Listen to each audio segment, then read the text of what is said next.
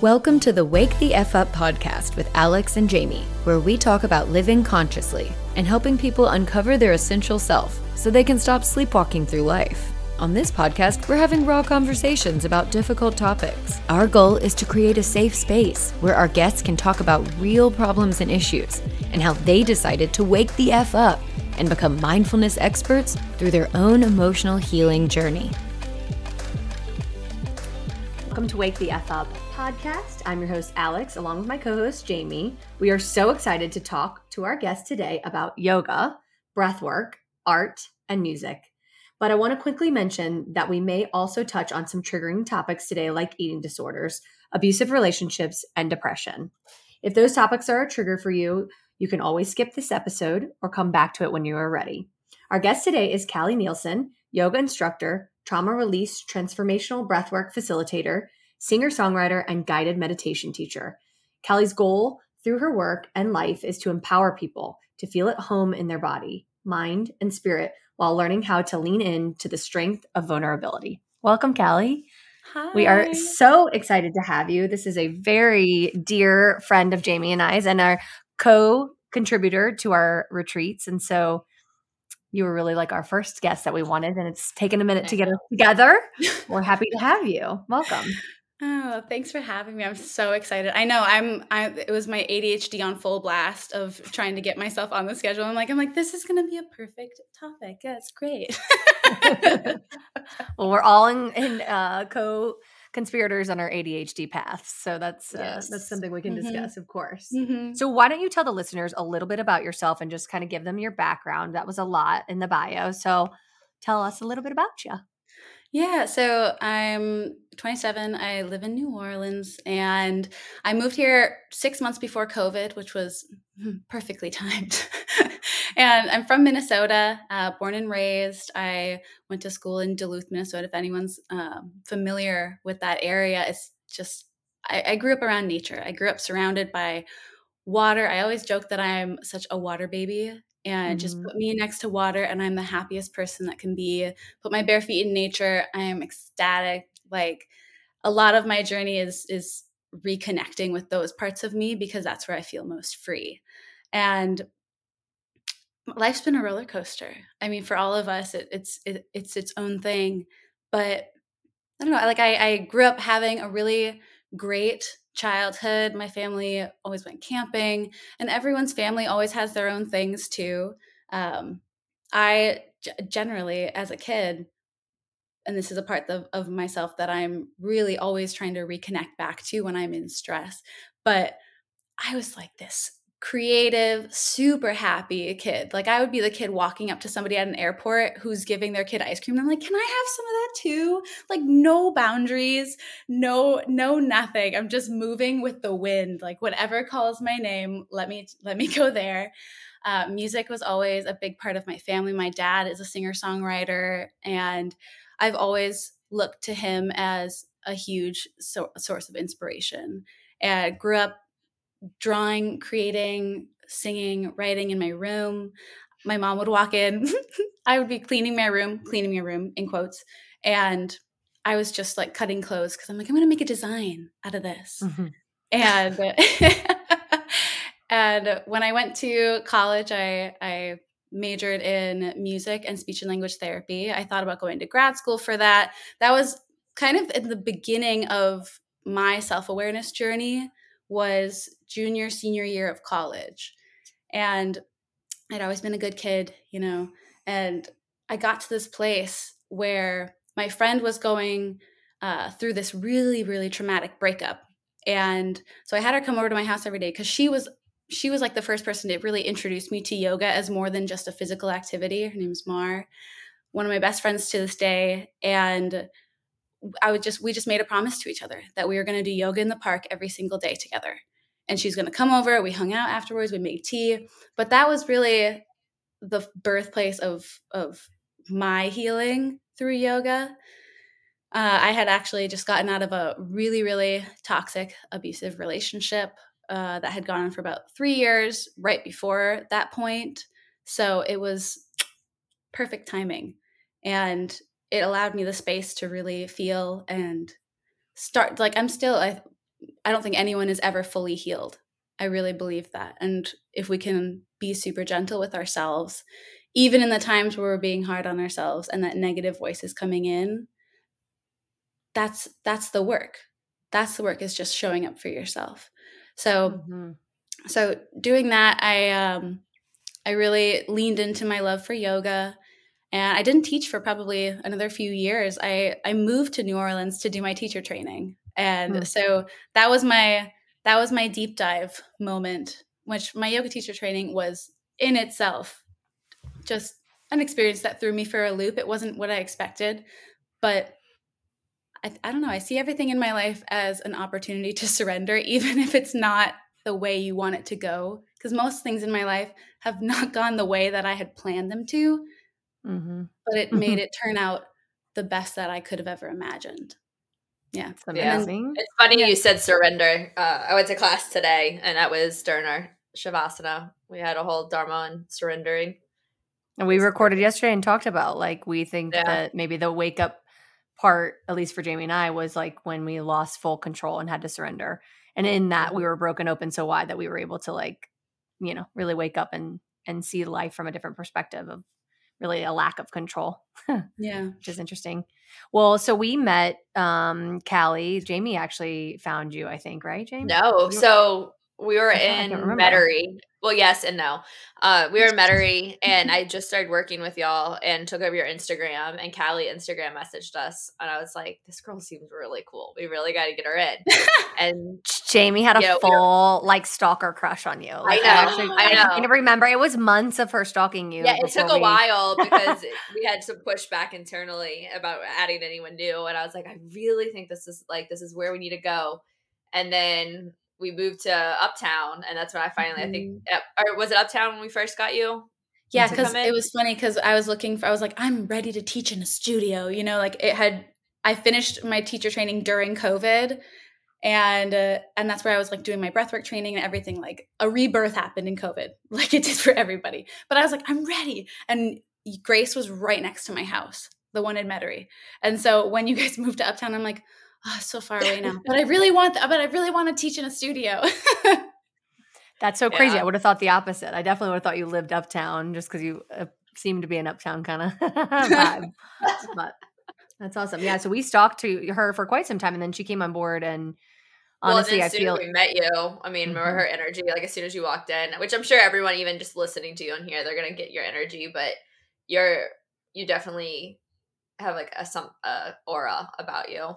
Oh, thank you. It girl aura. And the truth is, like, I struggle sometimes just in what we talked about before getting on the show. Like, authenticity in our work can be challenging because when we're doing self work, people may bring questions to the table about, like, is that really, are you really awake? Are you really, you know, doing the thing? And we all were just talking about, like, what does that mean? Like, what does it mean to be awake? And what does it mean to have real problems and be a real human? And I think if you want to talk about that, like, as a yoga teacher, breath worker, and someone who works with traumatic situations and people all the time, how do you handle sort of that authenticity in the Dharma, in the practice of life, while being a real person who has problems and normal flaws?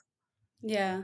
I mean, that's been a journey of my realization that even though I'm a teacher and that I really get a lot out of guiding situations and classes, we are all a work in progress. Like, you're going to have days where you feel so good and you're like, oh, I can never be brought down from this mountain. And you're going to have days where you're like, why did I even think that I was capable of anything? Like, should I just redirect my whole life?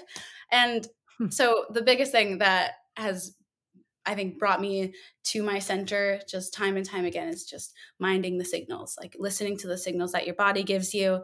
And when you're ignoring those parts of yourself, like I think of it as, I listened to this in a meditation once and it has always stuck with me, but it's the difference between the child and your inner sage.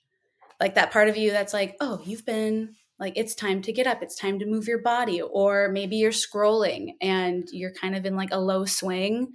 It's really hard to listen to those signals because there's more blocks. There's more insecurities. There's more negative talk that's going on.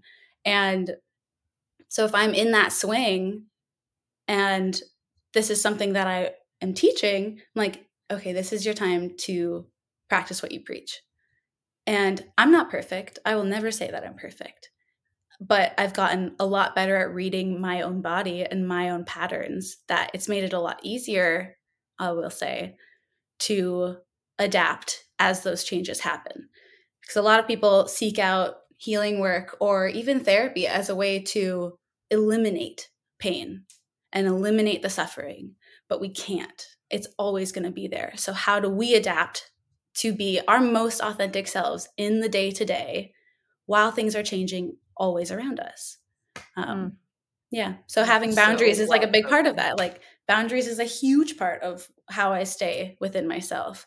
Okay, we love boundaries. Yeah. Tell me, how do you like to set, or how are you setting healthy boundaries for yourself? Like, what do boundaries look like for you, and how difficult has it been to create and keep them?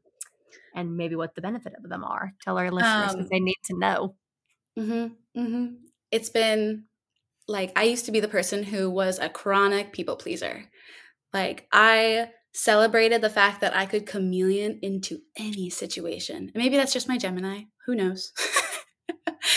But as I worked on myself, and COVID was a huge catalyst for this, because it gave me the time to be alone, to really say, oh, wow, I don't like this, and I don't really want to do this. And I would start listening to the signals that my body was giving me. Like, if I was hanging out with somebody or spending time with a group of people, and there were things that were being said that I didn't agree with, and I would like have this physical sensation, almost like it, for me, it's in my chest and sometimes like in my belly, where it's just like, it starts turning and I feel tight. I feel myself almost coming out of my body to go into that chameleon side and say what people want to hear or be the nice person. And the the more I would it be the more or less? The more I stopped caring, the less I cared. The more I stopped caring, the less I cared about how people were perceiving me, the more space it gave me and the more confidence it gave me to speak up for myself and to also say, okay, not all conflict is bad. Like, a lot of times growing up, and this was like a conditioning that I had growing up, because my family, like, I mean, I love my dad and our parents are our parents. He's not a very outwardly emotional person. And my mom is a very sensitive being. Like, we are both hypersensitive people. And I grew up essentially like having her cry on my shoulder sometimes. And I didn't really feel like, even though I probably cried all the time growing up, but there was a lot of times where I felt like I couldn't say what I wanted to say because it was, go to your room. I swear we had so many similarities in our life. During the retreat, everything you said, I was like, I have never felt like I connected to someone as much as I did with you during the retreat. You two are sisters in a past life. I'm telling you, we're both Geminis too. No, but I feel that too. I have a little bit of Gemini in mine, in my chart as well. But I feel like that people pleasing part, I wanted to ask you, I mean, yes, we need to talk about the boundaries, but how did you, so I'm working on that same thing. So not being what other people need me to be, not people pleasing, not just like appeasing. Let's just say that too, like making everything easier for everyone by me malleating myself and my own needs to make it easier for the rest of the world. How do you really believe that for you? Because like for me, I know that I don't need to do that anymore. And I get the same bodily like connection, but I'm really struggling with that it's okay. Mm-hmm. And then like, well, there's still that deeper fear that I'm unlovable behind it for me. Mm-hmm. Mm-hmm. Have you worked on that and like gotten over it? So I was hopeful you would say we could get better. Like, it's going to go away. I mean, it just becomes more manageable, right? I think a lot of self-talk and reframing my self-talk therapy has helped with that so much. I love my therapist, and I actually need to go back to her. I took a break to do work with a hypnotherapist, and so there's been signals now in my life where I'm like, okay, it's time to go back. And it's reframing a lot of it for me of if I want to take more time for myself or like say no more when other people want me to say yes or they're expecting me to say yes, it's changing the mindset to, okay, this is me saying no is respecting myself. Like, this is saying yes to myself. If I have a reaction that says, I'd rather stay home versus go out, even if I haven't seen that person for a while and it's this thing that we've planned. I think all the friends that I have in my life, we all have this kind of unsaid agreement that if you have a time where you feel like, okay, I just need to take space for myself and we can reschedule, no worries. I'm not going to think twice about that. And if somebody ever does push back against a boundary or like something that I set for myself, that is it's super important information for me to know about if I want to further continue that relationship. Because if somebody isn't respecting a boundary that I set, that means, like, I know we've talked about this before, like the people who get mad when you set a boundary benefit from you not having that boundary. Mm-hmm. And so it can be a control thing on there. And I'm not responsible for their reactions or their responses. I'm only responsible for listening to me. Because at the end of that night, I know that I'm happy that I stayed home. And if I was out, I would have this feeling of like, wow, I really ignored myself. And I don't want to ignore myself. Like, we spend so much time ignoring ourselves when we're growing up, ignoring the impulses, the thoughts that we have because they were socially conditioned to have those things be repressed. This is a time, this is an era to really fucking listen to yourself. Because why not? Why not? See what happens, right? I mean, Well, I who feel else like is, that's right. And my people pleasing was so intense that when I started to really get into boundaries, I kind of lost every friendship, familial relationships. It was kind of traumatic. So I think I'm still rebounding. Like, I'm still setting boundaries hard, but I think for me, the hardest part is I haven't necessarily found, other than like you two, really, in maybe a small handful of people, a group where I can be my full self or trust that I can be my full self. Like where we know the boundaries, whatever we decide is okay. So it's interesting because it can be really painful and I must have been obviously I was very codependent, but the losses in those relationships, then you're like, did they ever even really love me, or did they love what I brought to the table subconsciously for them? It's scary. Yeah. Family ones are the hardest, I think. Like, setting boundaries with my family was way harder than setting boundaries with my friends. I feel like my friends, like, I have a great talent now for choosing great people to surround myself with, because I used to have such I mean, I think everyone goes through having toxic relationships in college and through high school. Like, you have to almost like flush out your system so that you're like, I don't want that. Yeah. Mm-hmm. And again, like, most of my life is, I don't want that. Therefore, I know now what I do want and what I do need. When I've been setting boundaries with my family, a lot of the times, like, there's jokes made because I am usually the butt of the jokes in my family. And I am a sensitive, I'm strong, but sensitive soul. Mm-hmm. And I remember when you're right, you can be both. And it was like a challenge for me to really embrace speaking up for myself when I knew that there would be a joke made at me, like, while I'm present.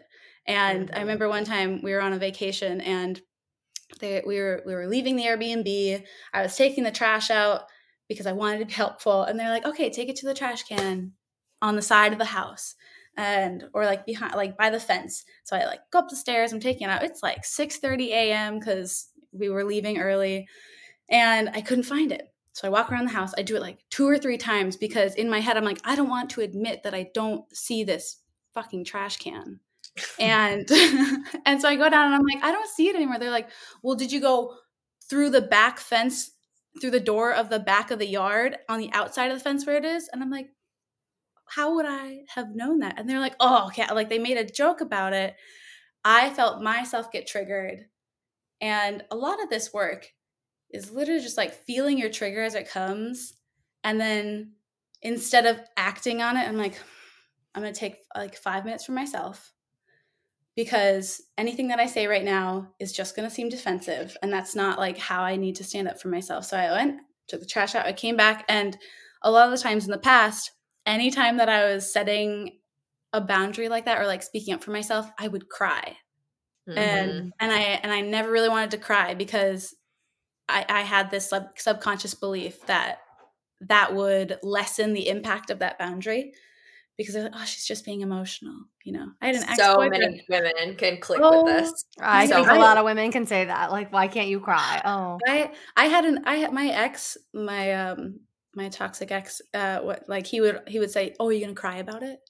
mm-mm. And like, how do you learn to speak your mind when you're so focused on people only pointing out that feature? Either way. So I went downstairs and I was like, it did not make me feel good how you said this. Like, I don't like feeling like you're going to make jokes at me if I ask a question. That shouldn't be something that is always made fun of, and it doesn't make me feel good. And I walked away. And even in that, and my mom is a person who is in the beginning of setting boundaries for herself. But at that point in time, she's like, I'm sorry, I didn't mean to make you, I would never want you to feel this way. I know you're working on your boundaries. And she did this. And I just remember being like, this is part of it. Okay. Whew. Okay.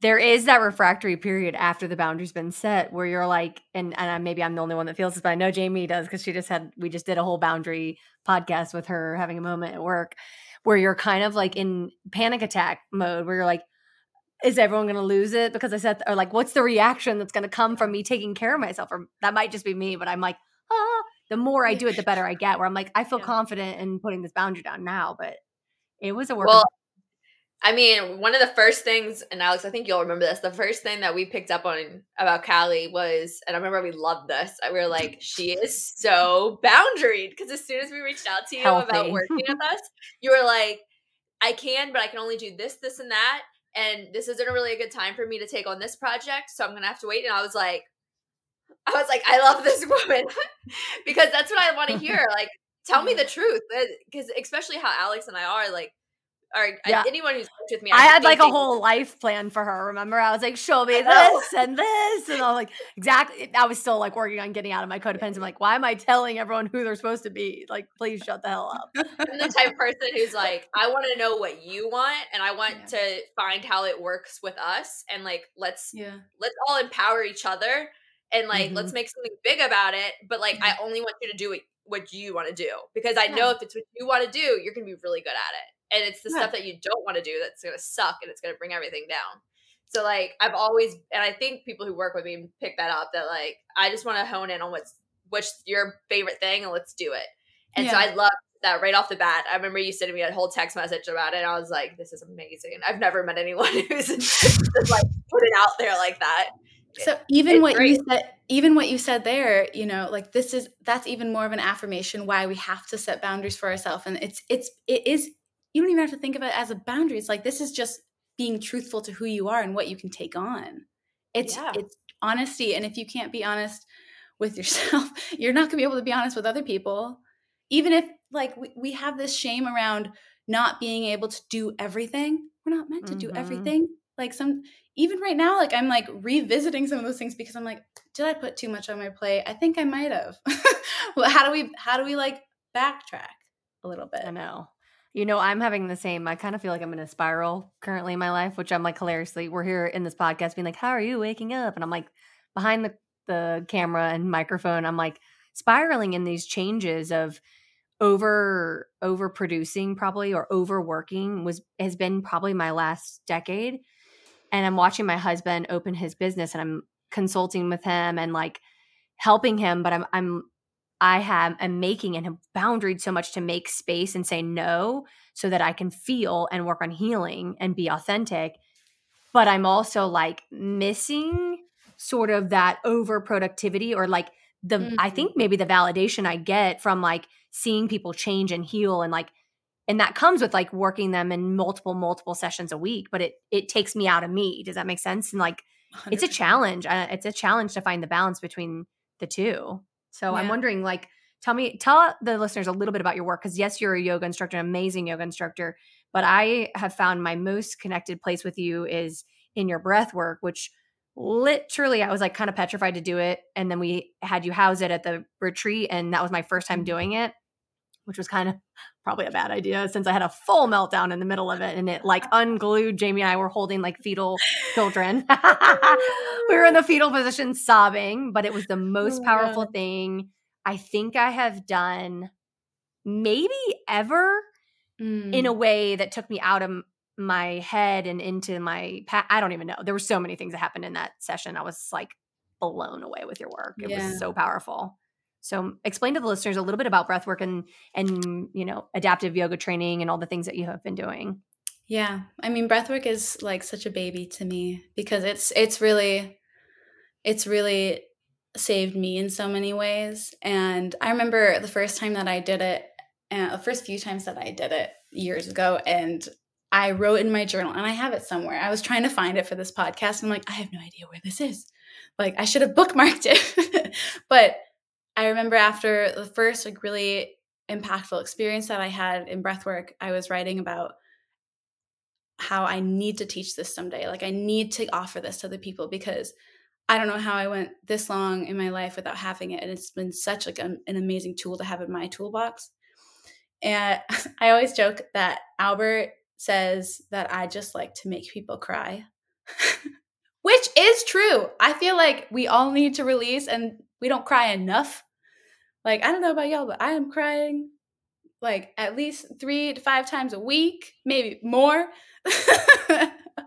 Almost every day. Yeah, like even if I'm happy, it's tears. If I'm sad, it's tears. If I'm frustrated, it's tears. If I'm mad, it's tears. And like, well, I guess that's like because it's the primary emotion. Like even anger is like just based out of sadness. But yeah, breathwork has been such a monumental tool, and I love seeing how it affects the clients that I've worked with, and especially at the retreat. That was my first group session, and it was so impactful. And I talk about feeling purposeful in that and feeling needed. Like there's so much value in that. And every single person, no matter what they're going through, can find something in breathwork because it's you guiding yourself. Like I'm just a bumper if we're on the breathwork bowling alley. Like you take yourself. I'll give prompts. I like to poke the bear a bit. I will admit that. I like to ask the hard questions that I feel like I can't ask in just a regular conversation unless we're having like a one-on-one conversation. But breathwork is so powerful because you don't have to have a verbal answer. A lot of the things that we experience and that we feel are stored in the body. And language, why do we think that language is a great way to release or express deep pain? Like a lot of the times we can't put words to those feelings. And if we do, we're just doing a disservice to ourselves. So you have to go into your body and find what's stored in the unconscious mind, like all of the things that are repressed, all of the things socially or through your parents that have said, oh, don't say that, don't act that way, don't do that. That's still in you, but it's in your unconscious. And that's how we end up projecting onto other people, onto the world. So I think about how repressed emotions, like the longer we live with them, the longer we sit with them, the more we identify them in our personalities, the more it blocks your energy flow. If you want to be authentic, you got to work on your shadow work. I know in the podcast, you guys were talking about shadow work a couple times ago. And it is eliminating your defense mechanisms. And this is why working with the breath is so powerful because you go beyond where you normally hold yourself. You're working outside of that normal box of CO2 and oxygen. You're going into a place where, like in your limbic system, it's in charge of where all of your emotions, your repressed memories, and that's a place that we need to tap into. And if you're ignoring it, it doesn't go away. Surprise. I think we all know that. Like it's not going anywhere. You can numb, you can set it to the side, but it's still going to be there.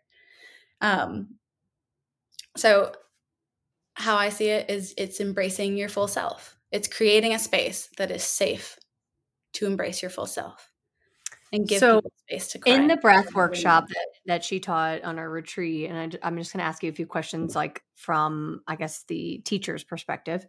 Jamie and I were the students in that setting. And would you say, I came home and tried to explain it to my physician husband, and he's like, so she put you in a hypoxic state? And I was like, I didn't feel hypoxic. I didn't feel as though I wasn't.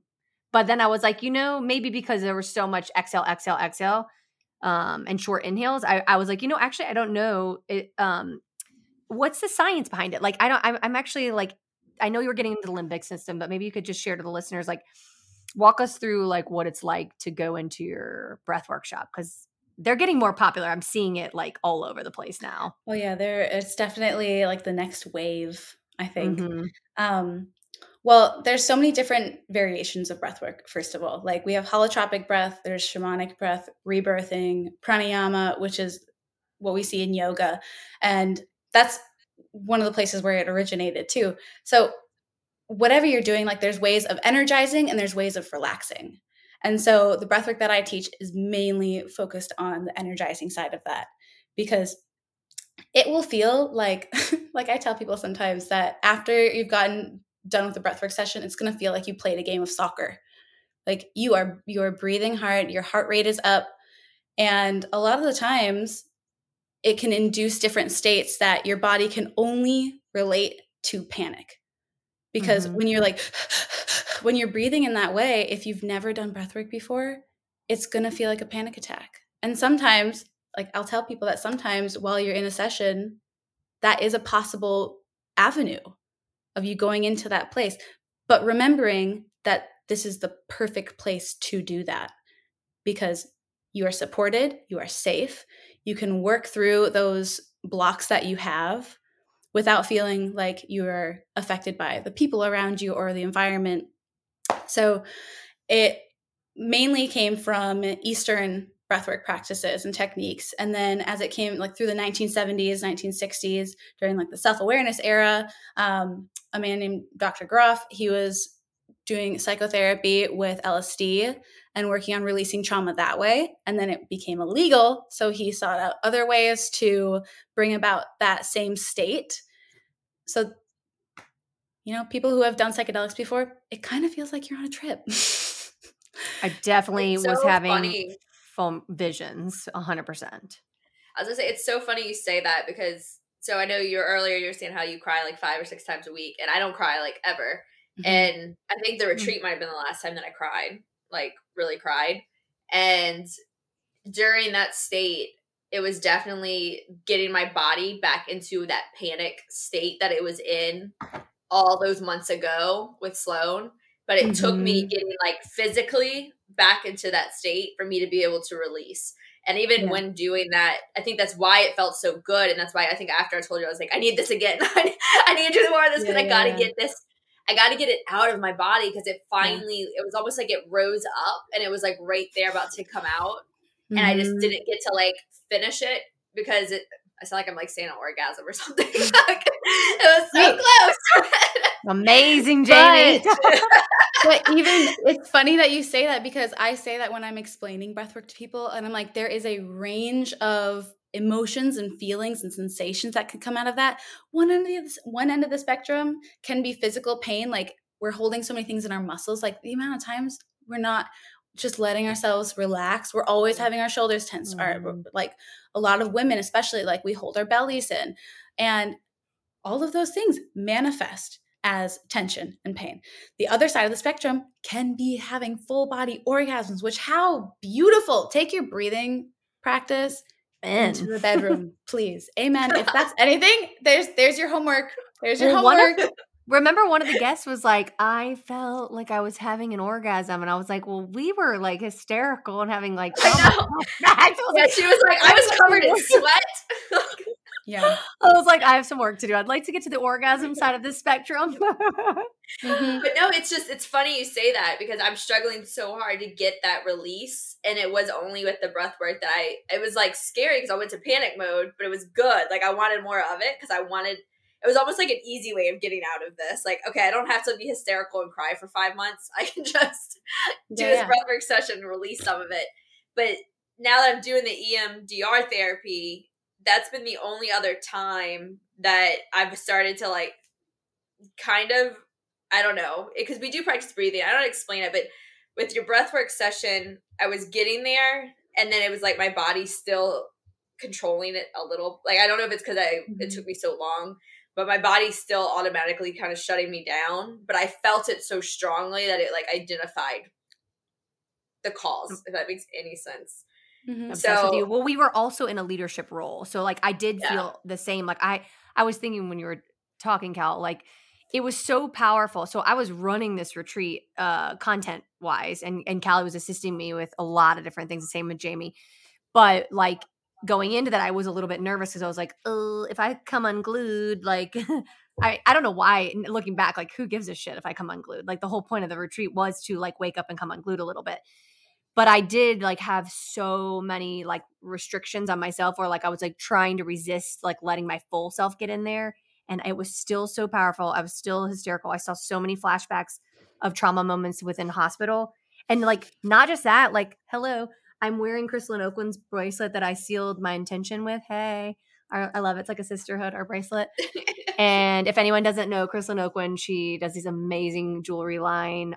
She's a widow, my mentor widow out there. I'm obsessed with her. And she does this intention setting bracelet fire. She fires it on, solders it. And so it's like a permanent bracelet, and she makes you set an intention for your life. And my intention was that I was going to spend more time with my family. I was going to go to the process of selling grace and releasing this like baby of mine that I created with my first husband to like be free of this overworking and people pleasing and a lot of the things that I've been doing. And that whole vision happened for me in that breath work. Like I was clear as fucking day. My inner voice was telling me it is time to let go. And I was like pictures of my children and like how much they needed me and how much I needed them really. And I needed to let go of this. So the parenting that was kind of taken from me in cancer. And I was hysterical. I mean, Jamie, can't remember. I'm sure you remember. You came over a few times. We're like, it's okay. But it was so clear. And one cool thing about being an empath is I really do try to listen to my inner true voice, the true essence of who I am. And I was like, you know what? I told Harmony that night, I was like, I'm going to sell grace. And she was like, what the F? I know. And I did. I think it like broke her. She was like, what? Because she was running the company and now buying it. But I was like, yep, I have to sell grace. Like it's clear to me. Yeah. You like sat up and you told me that, and I was like, okay. Let's do it. Amy was so supportive, like she always is. I was like, and you know what? The cool thing is like, I need more of that for sure. And I think the world should know that, like, you're right. It was subconscious parts of me that came out, truths that I felt like, and I think that can happen with, some people say that can happen with like LSD states or certain states where you get out of this like monkey mind, cognitive mind that limits us. I mean, yeah, you're connecting between different neural networks beyond the brainstem that are attention, body awareness, and especially the biggest thing with breathwork that I talk about that I didn't talk about yet, but it helps to reorganize your relationship and your response to stress. So if you can work on, like, let me back up. If you have a higher CO2 tolerance, which breathwork gives you because you're taking in more, it's moving fast, your tolerance becomes higher. When you're in a stress response, a lot of the times, like, your breathing is more paced, you're holding yourself tightly. Like, it's a lot of the same things that we feel in breathwork. And so if you're reconditioning yourself to be like, okay, I'm safe here, I'm okay here, I can re-regulate, like, this is temporary, you come down a lot easier. Like, a lot of times in our normal life, like, you get stressed and it kind of like stays for a bit and it kind of affects the rest of your day. If you increase your CO2 tolerance, you can have those moments of stress and regulate a lot faster. And so it really does just, even having a 5-minute practice can do so much. So I'm all about so this. freaking interesting. Yeah, I love that because I'm the person that like will shoot up all of a sudden throughout my day, as we'll learn on the episode of our podcast that we filmed last week.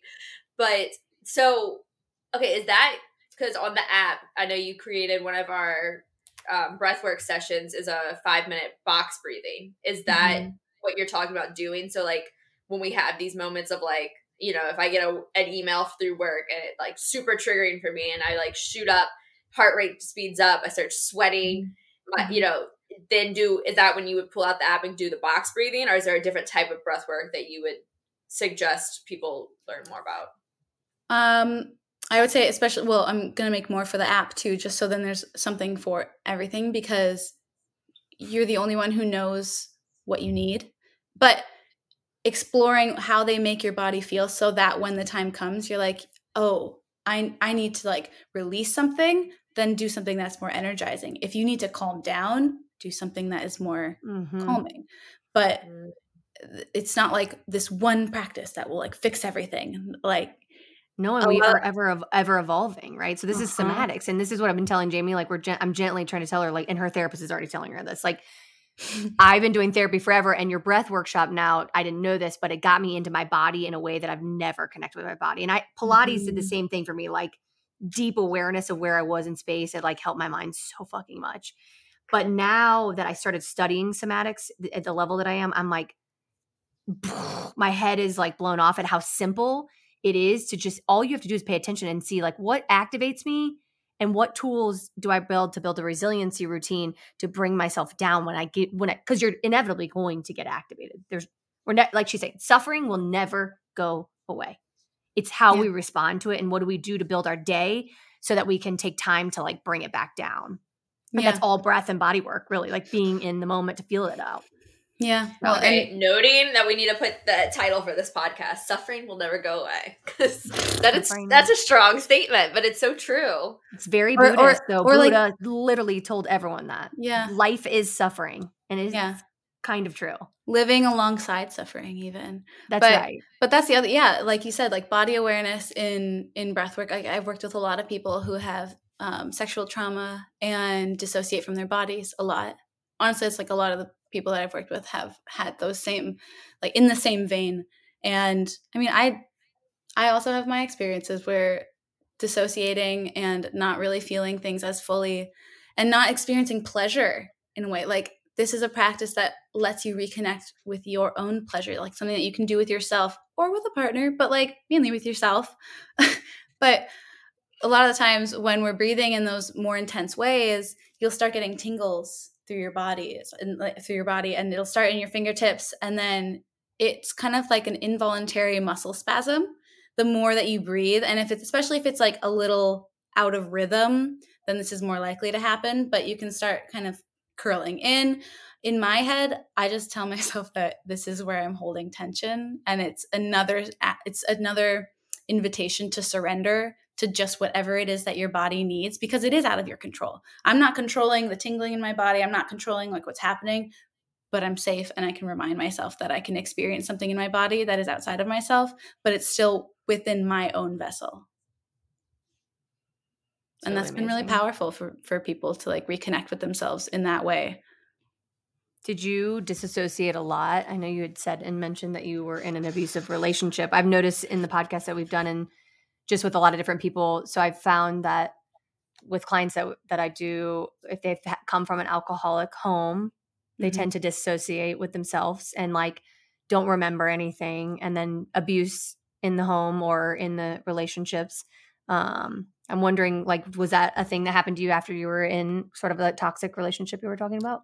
Oh, 100%. I feel like that was like the main trigger for all of it. I was with a partner that was extremely manipulative and very, how would I say it? Like very much had an opinion on the way that I looked, the way that I presented myself, and was always one way on the outside to other people and then another way to me.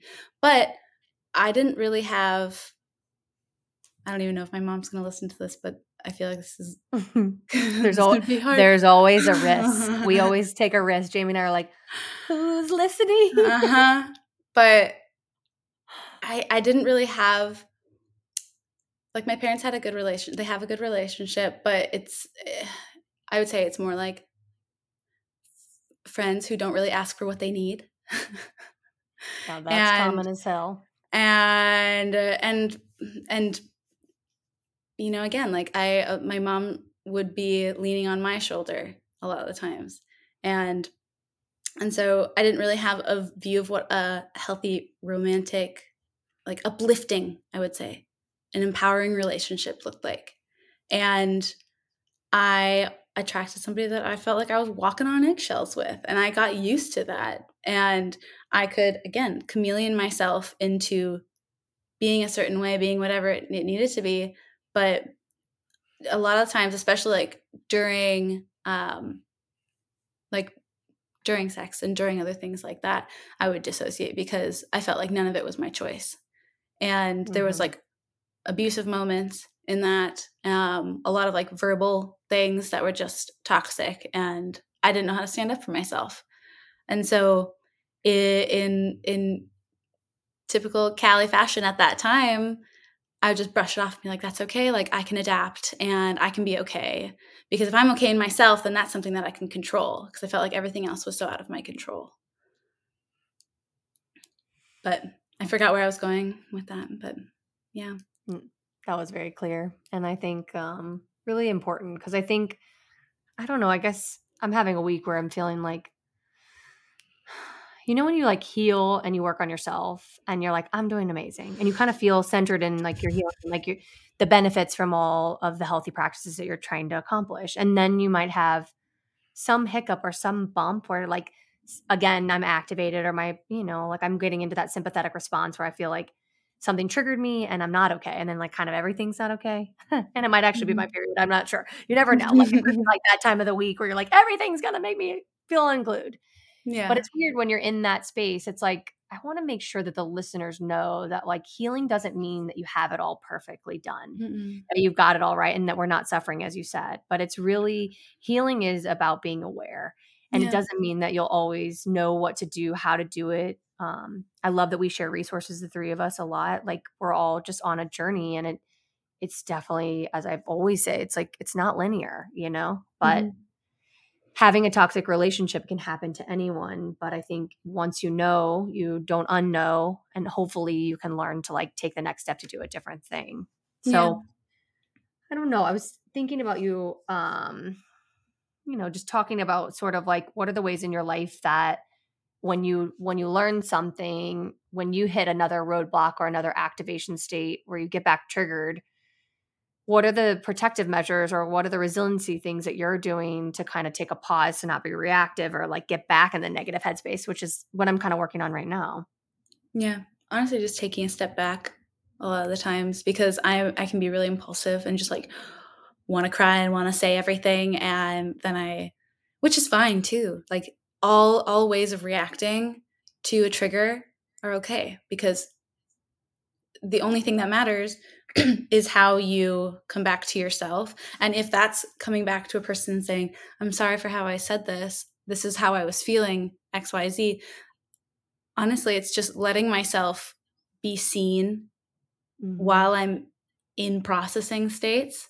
That's really hard for me. It's always been hard for me. I really want to, I think this is also like part of being the butt of the jokes growing up, is I want to know everything about what I'm going to say. I want to have all of my T's crossed and my I's dotted before I show anyone anything, because I don't want anyone to have anything to say about it. But that's not life. And also, that's not, if you're surrounding yourself with good people and healthy people who are also working on themselves, allowing yourself to be seen in the in-between stages is one of the most healing things that I think could ever happen. Because then you just feel supported. You're like, oh, wow, I'm not just going to be like made fun of here. Like right. I'm actually just going to be accepted. It's the whole thing. Like I want to be loved. And if somebody had like criticism or something, I would be like, okay, like I did something wrong. I'm wrong. And it's not true. It's not true at all. Yeah. One, being lovable, right? Like I'm working on this too, that I'm worthy of being lovable even when things aren't right and I'm not right and I'm not doing well. Like that's, I think, must have been a value in my home, which is a struggle where you're like, I have to know it all, be it all, do it all. And that's my value. And But I think this all goes back to the boundaries too, though, because if you're setting your boundaries and you're putting those right people in your life and you're taking away the people who aren't right for you. So it kind of goes hand in hand there. That's so true. And honestly, like I have so little friends at this point, but I feel way more supported with the friends that I do have, right? So it's like Mhm. I don't want to make choices of friendships anymore to get hurt or try to control or push or pull. I want to just be.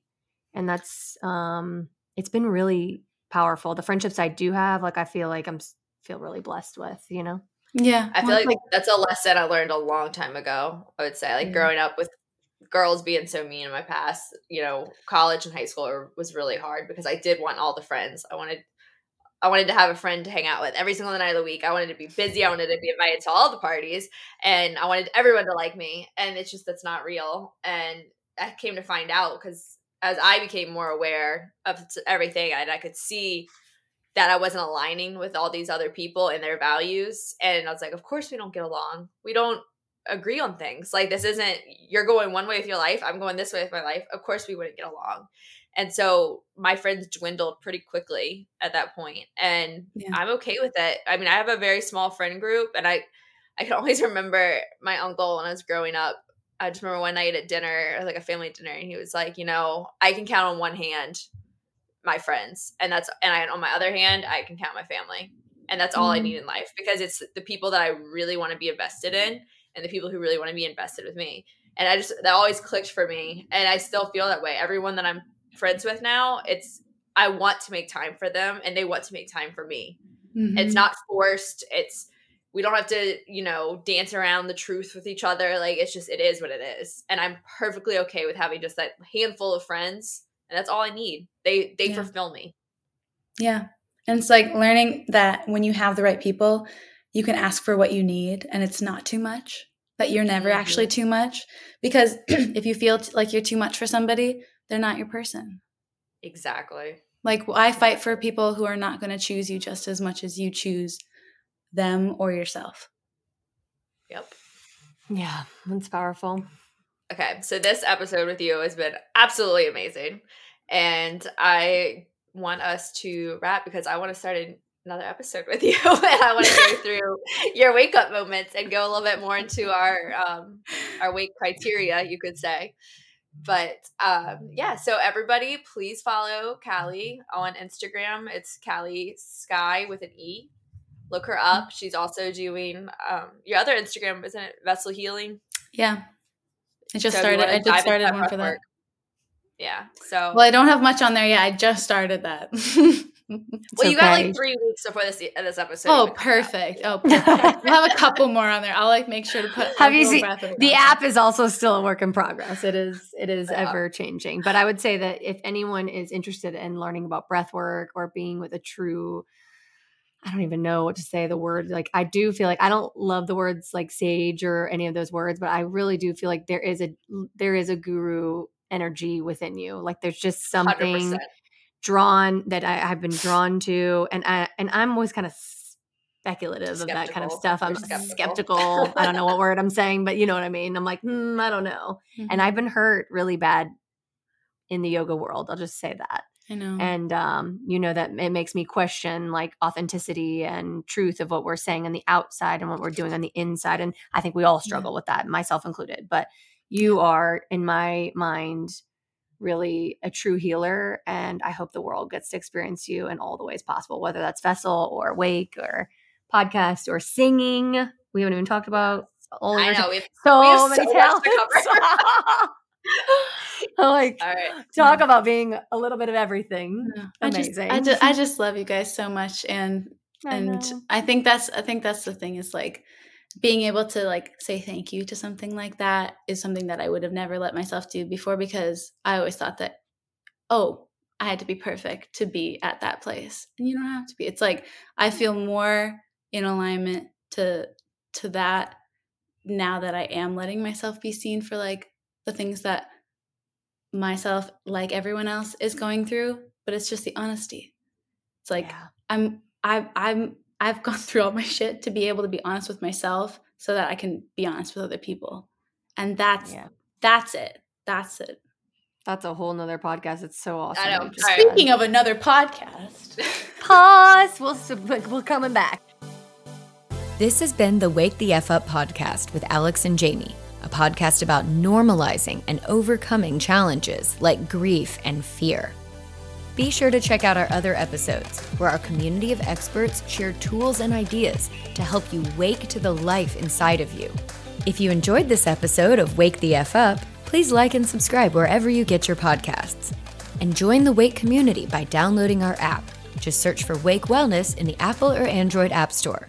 And follow us on Instagram @The Wake Wellness. Thanks for listening. This podcast is produced by Caroline Pickens and the team at Fresh Picked Studio. For more information, go to freshpickedstudio.com.